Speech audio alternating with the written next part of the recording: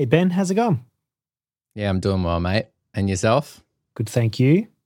How's your week been? That's good. What have you been up to? Just the usual, really. I've got nothing extra to share. Been working on a video as of late. I shot, just a piece for some company. It's not even worth sharing. So I've been doing a bit of an edit on that. I saw a couple of little promos that you put together for your Atmos room. Yes. Yeah, I've been producing some ads because I thought, why not get myself out there? So I did a series of ads to promote doing music mixes, film mixing. What else did I do? It's like score mixing, up mixing for composers. I've pushed some of them and others not. So like I'm waiting for the right time because I've already got quite a bit going on. But I think with the Dolby Atmos space, I need to, get some mixes out there. And so I thought it was time to do some ads. Nice. And I'm actually putting some money into it as well. So yeah. Oh, excellent. I'm keen to hear if the pushing it with a little bit of money makes an impact. Yeah, well, I started with promoting practice productions, which is something I've had for a while, but again, never pushed ads for it. I kind of talk about it in some of my videos, but they're just basically the files that I get from filmmakers. And so if you're a budding dialogue editor, sound effects guy, or girl, you can actually download the projects and work on them and have something in a show reel. So this sounds like an ad, but I thought it's something I haven't actually pushed. So, I decided to create a bunch of ads while I was at it because these things take time. So I thought I'll shoot the studio, film me doing a lot of pieces to camera and, so we'll see what happens there. Awesome. Now, I just say my dog is being very vocal this evening. So if you hear some dog-like sounds, she's laying down here and making some little croaky sounds. But it's all good, mate. I've got a dog she wants here my as attention. well. So, tell her that we're doing a podcast, so she'll have to wait. We're doing a podcast. You're going to have to wait, girl. We'll be back. We'll be back soon. But I thought it'd be really interesting to chat through your journey and my journey discovering sound and realizing we really enjoy making sounds, working with sounds, listening to sounds. Because I don't think I've ever actually asked you, when did that all start for you and how old were you and what was the point that you realized I'm going to spend an enormous amount of time tinkering and listening, your time playing with sound. So just give me a bit of a backstory. I love this idea for a podcast because we've worked together for it's probably a decade now, right? It's been a long time we've been working together and we hang out a bit, and obviously the whole point of this podcast was to get to know each other even more and spend some time together. So I'm totally into this idea of deep diving into our history, and it could be interesting for anyone who wants to be in sound or a composer to kind of hear our stories. Everyone's story to success or lack of success is very different. So, it's definitely a good idea. So, let's go right back. So I think let's talk very early days. So you should know this, but I was a drummer. So I actually moved back from Adelaide. So I lived in Adelaide for a year and had to move back as Dad's work and stuff. We moved back to Melbourne. But while I was in Adelaide, got obsessed with drums. And it's funny because even the guy who ended up teaching me for only a couple of months when I think it was year 6, before I moved back to Melbourne, there's a story where my dad said to this guy who was a great drummer, he's like, can you teach my son? I think he's obsessed with drums. And, back then, anytime there was a drum kit around, I'd just go on it and just play a beat because I'd seen other people do it. And so I'm playing simple beats. And he showed this drummer a picture that I drew. It's a bird's eye view of my dream drum kit. So I had this obsession with drawing drum kits from bird's eye view of how I'd perfectly set up my own drum kit. And this teacher pulls out a folder and shows my dad and goes, do you mean like this? And he had the exact same set of drawings where he'd been drawing, what his kits, and so my dad was like, perfect. He's, my son has that kind of obsession that, a drummer should have. And so I had some lessons, and this guy was like tall, 6 something, and I was in, 6 foot something, and I was in year 6. So every time I get there, I'd have to lower everything down like a good, 20 centimeters for me to be able to play it. But so I was obsessed with drums, and, through high school, I would have been in like 6 different bands, different types of groups, and just got obsessed with drums. And that then moved into recording. So I had a bunch of mates my age or close to, some that I lived near, and we used to just start recording. So I back in the day, had a really crappy PC, family PC, that I basically made my own. And I used to use Cool Edit Pro. Do you remember Cool Edit Pro? So that was what turned into I do Adobe. remember that, yeah. Adobe Audition, wasn't it? Adobe Audition. So this is, and I shouldn't admit this, but this is like, I had a hacked version of Cool Edit Pro. Didn't we all have cracked software? Yeah, we did. In the early days. And we all make up for it by paying for everything now. Absolutely. But yeah, I used to record with mates, so we'd just write songs and record them. Sometimes I'd just be using programmed drums, sometimes to record them.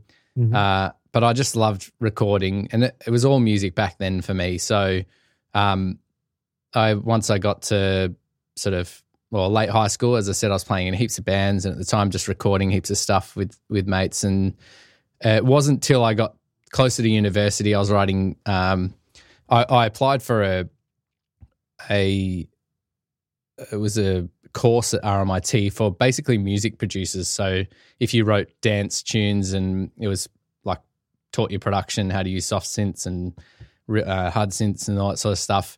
And I applied for this course in year 12, or as I was leaving year 12. And so instead of studying English and doing all the things that I should have done, I was making folio, because back then with all the courses I wanted to get into, one was an audiovisual technology course, because at the time I was filming stuff as well. I picked up a camera as well. So I was doing everything, audio, video, filming everything, taking photos. I was just obsessed with sort of anything creative in that sense. And so I went for this course, and funnily enough, so I wrote some tracks. I think some of them were dance tracks. I'd recorded some other stuff, sent it in, and actually got an interview. So I went for an interview at RMIT, and I was the only kid that was straight out of school. Everyone else there was like 25. They were DJs, or they'd done other courses, or all this sort of stuff. And I'm like literally this young kid going in to try and get in this course. And unfortunately, I didn't get in. They said, look, you were so close. And they were like, it's amazing that someone with no other experience, just based off your folio alone, we were keen to have you in this course. But I just missed out because there wasn't enough spots. But they're like, try again next year or whatever. Yeah. But in the end, I just went and did an audiovisual technology course, which was probably ended up being a great thing, because that course gave me everything. There was sound recording, video production. It kind of taught you all aspects of sort of film and sound. So I was making short films and that, where I did all the scoring and sound design. So at that age, I was 18, 19, and in that space I was creating stuff, and I was doing CGI for my films. I remember I did a film which I should show you one day. It's called Small Change, and it was just, it's not good, but we had this I think I came up with the idea, but the whole thing was going to be an action film, right? I don't know if I'm going into too much detail, but it was an action film where there was a guy, the boss, talking to an agent across the table, and he was saying these like lines of dialogue that were just so, just nothing, bit obscure. And it all turns out, so this guy, it's got cutscenes. So the boss is talking to him saying, you need to do this and that. And then it cuts to a scene of him running through the city, and you're like, oh, what's happening? And so it's all vague. And at the end, you realize his ticket machine was going to be expired. So the whole scene of him running was just to go pay his ticket machine for his parking. And, what happens is at the end, he flicks a coin, and he's flicking a coin as he's listening to the boss, and he flicks the coin and he catches it and realizes, oh crap, I haven't paid my meter. And so I did this like 3D coin flipping in the air. You got a bird's eye view and the coin flips in slow-mo. And so it's just stuff I was dabbling with and whatever. But I full scored that film, did all the sound design for it. How did you know how to do that? Was it the course did they teach you how to score? No. Or was it just because you were a musician and you thought, I could just put some music against this? Or did you? Yeah. Yeah, but how did you even No. know where to start? with Well, that? because again, I was like producing dance tracks. I was recording rock music with mates, but I loved film scores from a young age as well. So I just got some libraries. I don't even know where I got them from, if I paid for them. I think at that time I was using Reason. So do you remember Reason? Yeah, I used Reason So for a bit as Reason well. had, the thing that I loved about Reason is it had a lot of stuff already in it. So it had drum machines and stuff. So it would have had some sort of basic library of strings and stuff. So I kind of did this, which I still love to create, this kind of amalgamation of rock, heavy rock, orchestral, whatever. But back then that course gave us the essentials of how to film a TV show, how to do like news. It was literally teaching you how to be like an AV technician for a university. So they'd teach you how to set up projectors, set up a PA, basic recording. But what I was doing was way like high levels of what they were teaching us. It was very much the bare bones. But yeah, as I said, like back then I just was so obsessed with film scores and even then because I had every aspect of editing the film, I was in a team, but I got to then score it and edit it a certain way that the score would fit with the film. And so I guess from probably more like that was uni and stuff, that's where I got obsessed. So yeah, I don't know. I loved all aspects there, including now. So I still take photos, I still film, I still do some scoring. Particularly later in my career, I did a lot of that stuff as well as audio post-production. I just loved every aspect of it. And that's why I think I'm jack of all trades is I don't like just being good at one thing and I get obsessed with stuff. Even like the computer graphics, like even since then I've done different projects where I've created my own animation stuff, whether it's background visuals for live concerts or, you know, computer graphics for a film or whatever. I just have always loved dabbling in every aspect. And I kind of, I like knowing at a high level each different aspect, even if I'm not, you know, in that one thing. I want to understand it enough that if I talk to someone else about it, I have some base knowledge of it as well. So, yeah. Was that too deep or? No. I want to go deeper. So before we get to like current projects and stuff that you've been doing lately, jump back to when you were sort of coming out of high school, even in high school. Were you friends with filmmakers? Were you in a posse or like, it sounds like you were doing a lot of hats, like you were filming, you were writing music, you were editing it. Was it you and a bunch of mates who were all into it or were you like the lone wolf that wanted to create stuff? I think I was mostly lone wolf. When it comes to music and say even recording and stuff, I had some friends that were musicians, maybe not so much. I did a lot of the recording side of things, but I at least had muso mates that we'd create tracks or write tracks together and record. When it comes to film, like I did a film course in year 11 and 12, I think it was. We were using like those Macs. Remember there was a monitor. It was like what the iMac back in the day when it was a CRT screen and it had the bright color on the back. Do you remember what that color was your one? It was a school's computer. I think they went with white or whatever. They probably didn't get bright colors, but we were using DV tape back then. So we'd be recording on the little DV tapes and you have to ingest it in or record it into the computer. So I did some basic sort of film stuff like that at school, but you know, I think my dad loved photography. He was the kind of annoying dad that when you went on a holiday, he'd be like, you know, all right, let's take a family photo, and he'd do like 20 photos because either, you know, he's had a manual camera like they did back then and keep adjusting it. And we'd be like, hurry up, Dad, you know, and then I'd pick up his camera. I got obsessed with that. And then, you know, we had a family video camera that, you know, I used to just film videos with the family. And like most kids, you see Star Wars again and you're like, oh, maybe I'll make a video of me with a lightsaber or I don't know. Like I just was always dabbling in those things.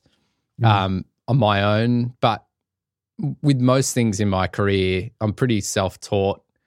At least, you know, these days with YouTube, I consume a lot of knowledge from other people, but formal training, like even when people say, you know, where'd you go to uni or what did you study? I'm like, I studied audiovisual technology, but it was kind of irrelevant to all the things that I do and can do.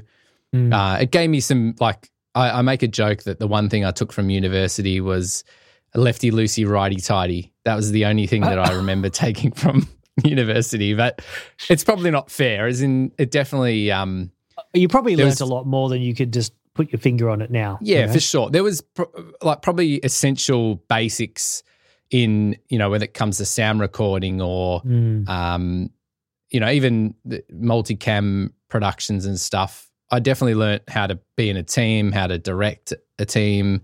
There was 100% things that I learnt, but even like one of the courses in that was web development. And it was interesting because they literally gave you kind of all the bits and pieces. So I was like, here, you could, if you start your own AV business, you can learn to build your own website to sell your business. And everyone else is doing the most basic HTML website. And I was doing a Flash animated website that did all this stuff. Because I was obsessed with learning stuff. So I went and just, I don't even know how. I think I was doing using Flash to make animations. And I was like, oh, I know how to work this into a website. Or just back then, YouTube must have been something, or I was learning it from somewhere. But Googling stuff, yeah. Yeah, Googling things. And I, I'm not saying all the time I was above everyone else, but like even when it comes to the recording one, there's some people there that didn't know the absolute basics of like gain, stage and EQ, where I'd been recording in my home, on my PC for years at that point. So talk me through your home setup. Things. So like, oh mate. Obviously when you first start, you don't have that much, you might have a mic or two, you might have a small interface, but give me like the first, what you started with and like the first few little upgrades. Like take me on that little journey of equipment. Yeah, I think back then I was probably even using what's the PC sound cards that are great for gaming and stuff. I swear I was using just the internal sound card on the computer and plugging things like, you remember those pods, who made those guitar pods? They were in the shape of a guitar, line 6. So we were using like the line 6 and I was probably just going straight into the line in, just using headphones. I don't even remember. Like it would have been bare bones, like just probably even the PC speakers. Like it was real rough. And that was, early on. I could not tell you what my first interface was. I remember back in the day with like a band that later on I did a bunch of stuff with, we had the KRKs, the original yellow coned KRKs, and they were awful. I had a set of those as well. They were disgusting. Like I think these days the KRKs are a bit better, like as in the usable. Like I've got some mates who have some of the second generation, the really small ones, and they sound massive for their size, but these were awful. No low end, real mid-rangey, but not nice. I had to mix in spite of them. I knew that they were awful. But yeah, I honestly couldn't tell you. Like even back then, when it comes to mics and stuff, I remember buying some, like modded stuff because, budget was always an issue back in the day. But I've never really been huge on buying gear. Like I've just never. I had a good drum kit. And I was more into the software side of things. I used Reason for years writing stuff. Like I did a dance album, probably while I was at uni, I did a dance album that I had it on iTunes and stuff for years and then took it down because it was costing me money. But I did a dance album because I was going to see DJs. We can get to the band thing I was in later, but I had some mates who were into DJs and stuff, and I'd go clubbing with them and see international DJs. And I was like, I could do this. So I just, over a summer, for some reason, I think I was flying a lot for work and I just decided to do a dance album. So I was sitting in airports with Reason on a laptop writing dance tunes. And I remember a mate he was also dabbling. He's like, he listened to my album. He's like, this sounds great. He's like, what'd you make it in? And I said, Reason. He goes, Reason? And he thought the fact that I pulled some half decent sounds out of that, he thought was good, but the thing for me with Reason originally, as I said, it had soft synths and stuff, but eventually they added recording functionality into it. So, it became my door of choice for a long time there. But But yeah, I just never spent money on gear. It was just pull whatever I could together to make it work. And I'm sure everything sounded awful back then, like the mixes wouldn't translate well and everything probably had noise in it because I was just using the internal sound card and stuff. But I had fun and I learned a lot. That's the thing. Yeah. You learn a lot from not just having great gear. You learn to make things sound great because you have to, rather than just having great gear from the get-go and just things are easier. So I think a big part of it for me is I've got very much a problem-solving mindset. Like even if you came to me and said something's wrong with whatever, a toaster, computer, I don't know, home theater, whatever, your alarm system. You've just given away your routine. You just make toast and work on a computer. Yeah, that's it. Is your daily routine there? That's it. But if you came to me with a problem and said this thing doesn't work, even if I've never looked at that thing before, I'll find a way. I have this like, we're here, we want to be here, and I work my way there, whether the troubleshooting problems. And I think a lot of that probably came from just, well, how can I record on this crappy PC, and you find the right software or you get the right piece of kit, even as I said, we're using Line 6 guitars and, how do we like reroute through that to make other things sound good or whatever it is. I've got a problem solving mind like that, even to this day. So, yeah. Very interesting. I love hearing about how people discover sound and stuff. What do you think in the early days, even like the earliest when you even realized that you liked sound? What age do you think that you discovered that? Whether it was like realizing that you were actually listening to music and you enjoying music, or more so than just I like this song, but like, wow, those guitars sound really cool, or wow, I really like the snare. How old were you when you really thought about sound? Oh, that is an interesting question. It would have to be through those years of being a drummer. Like I grew up in the church, and so I was around music a lot. Unfortunately, my dad was a minister for the Salvation Army, and they love brass bands. And I don't particularly love brass bands, but maybe there's something about a big group of players together that made me love an orchestra and kind of love that vibe. But it's a tough question because I definitely think I've got better ears, or I hear better than a lot of other people. I don't know if that was from just like even, I would say I was a muso. I don't really say I'm a muso anymore, but, I started as a drummer, but my family's very musical, as in if you hear us all sing Happy Birthday or something as a family, there'll be 10 harmonies going on and people singing up and down the octave. Like it sounds like a choir. So I've grown from a musical family and, I've learnt piano early on, but even now, like a lot of the orchestral arrangements, I couldn't tell you what the chords are. You've worked with me recently and I don't know. I know the notes on a keyboard and I could probably work out certain chords, but at the end of the day, I do everything by ear. I know when something sounds like poo. The way you want it. So, and I know there's a lot of producers and other writers out there that are the same, where it's just all based off their ear. But I think having that passion, it must have been in my high school days, having that passion of recording myself made me listen to other stuff more intently. Like as a kid growing up, I didn't get my musical knowledge was from my older brother, because my dad, I don't know if it's something when he became a minister, just didn't really listen to as much music anymore. I don't think he was one of those like music's the devil kind of vibes, but it's interesting, when I turned 30, I bought a record player because particularly in my 20s, I was like, I want everything pristinely recorded. If it's something's like old school, I didn't like listening to it. I needed it like, overly produced, clean recordings. And when I cracked 30, I was like, I need to just expand my horizons. So I bought a record player, bought some vinyl, and then, my vinyl collection grew very quickly. And I loved then going back to just like even mono recordings of jazz and other stuff and just listening to stuff in, raw, and I started appreciating music more. But it's interesting, my dad came over for dinner one night after we'd built the collection. I said, "Oh, why don't you pick something to put on while we have dinner?" And he was flicking through and he's like, going through all these old records, old vinyl, and like just classics. And he's like, "Oh, I used to have this one. I used to have this one. Oh, I haven't listened to this in so long." And I was like, where was my education?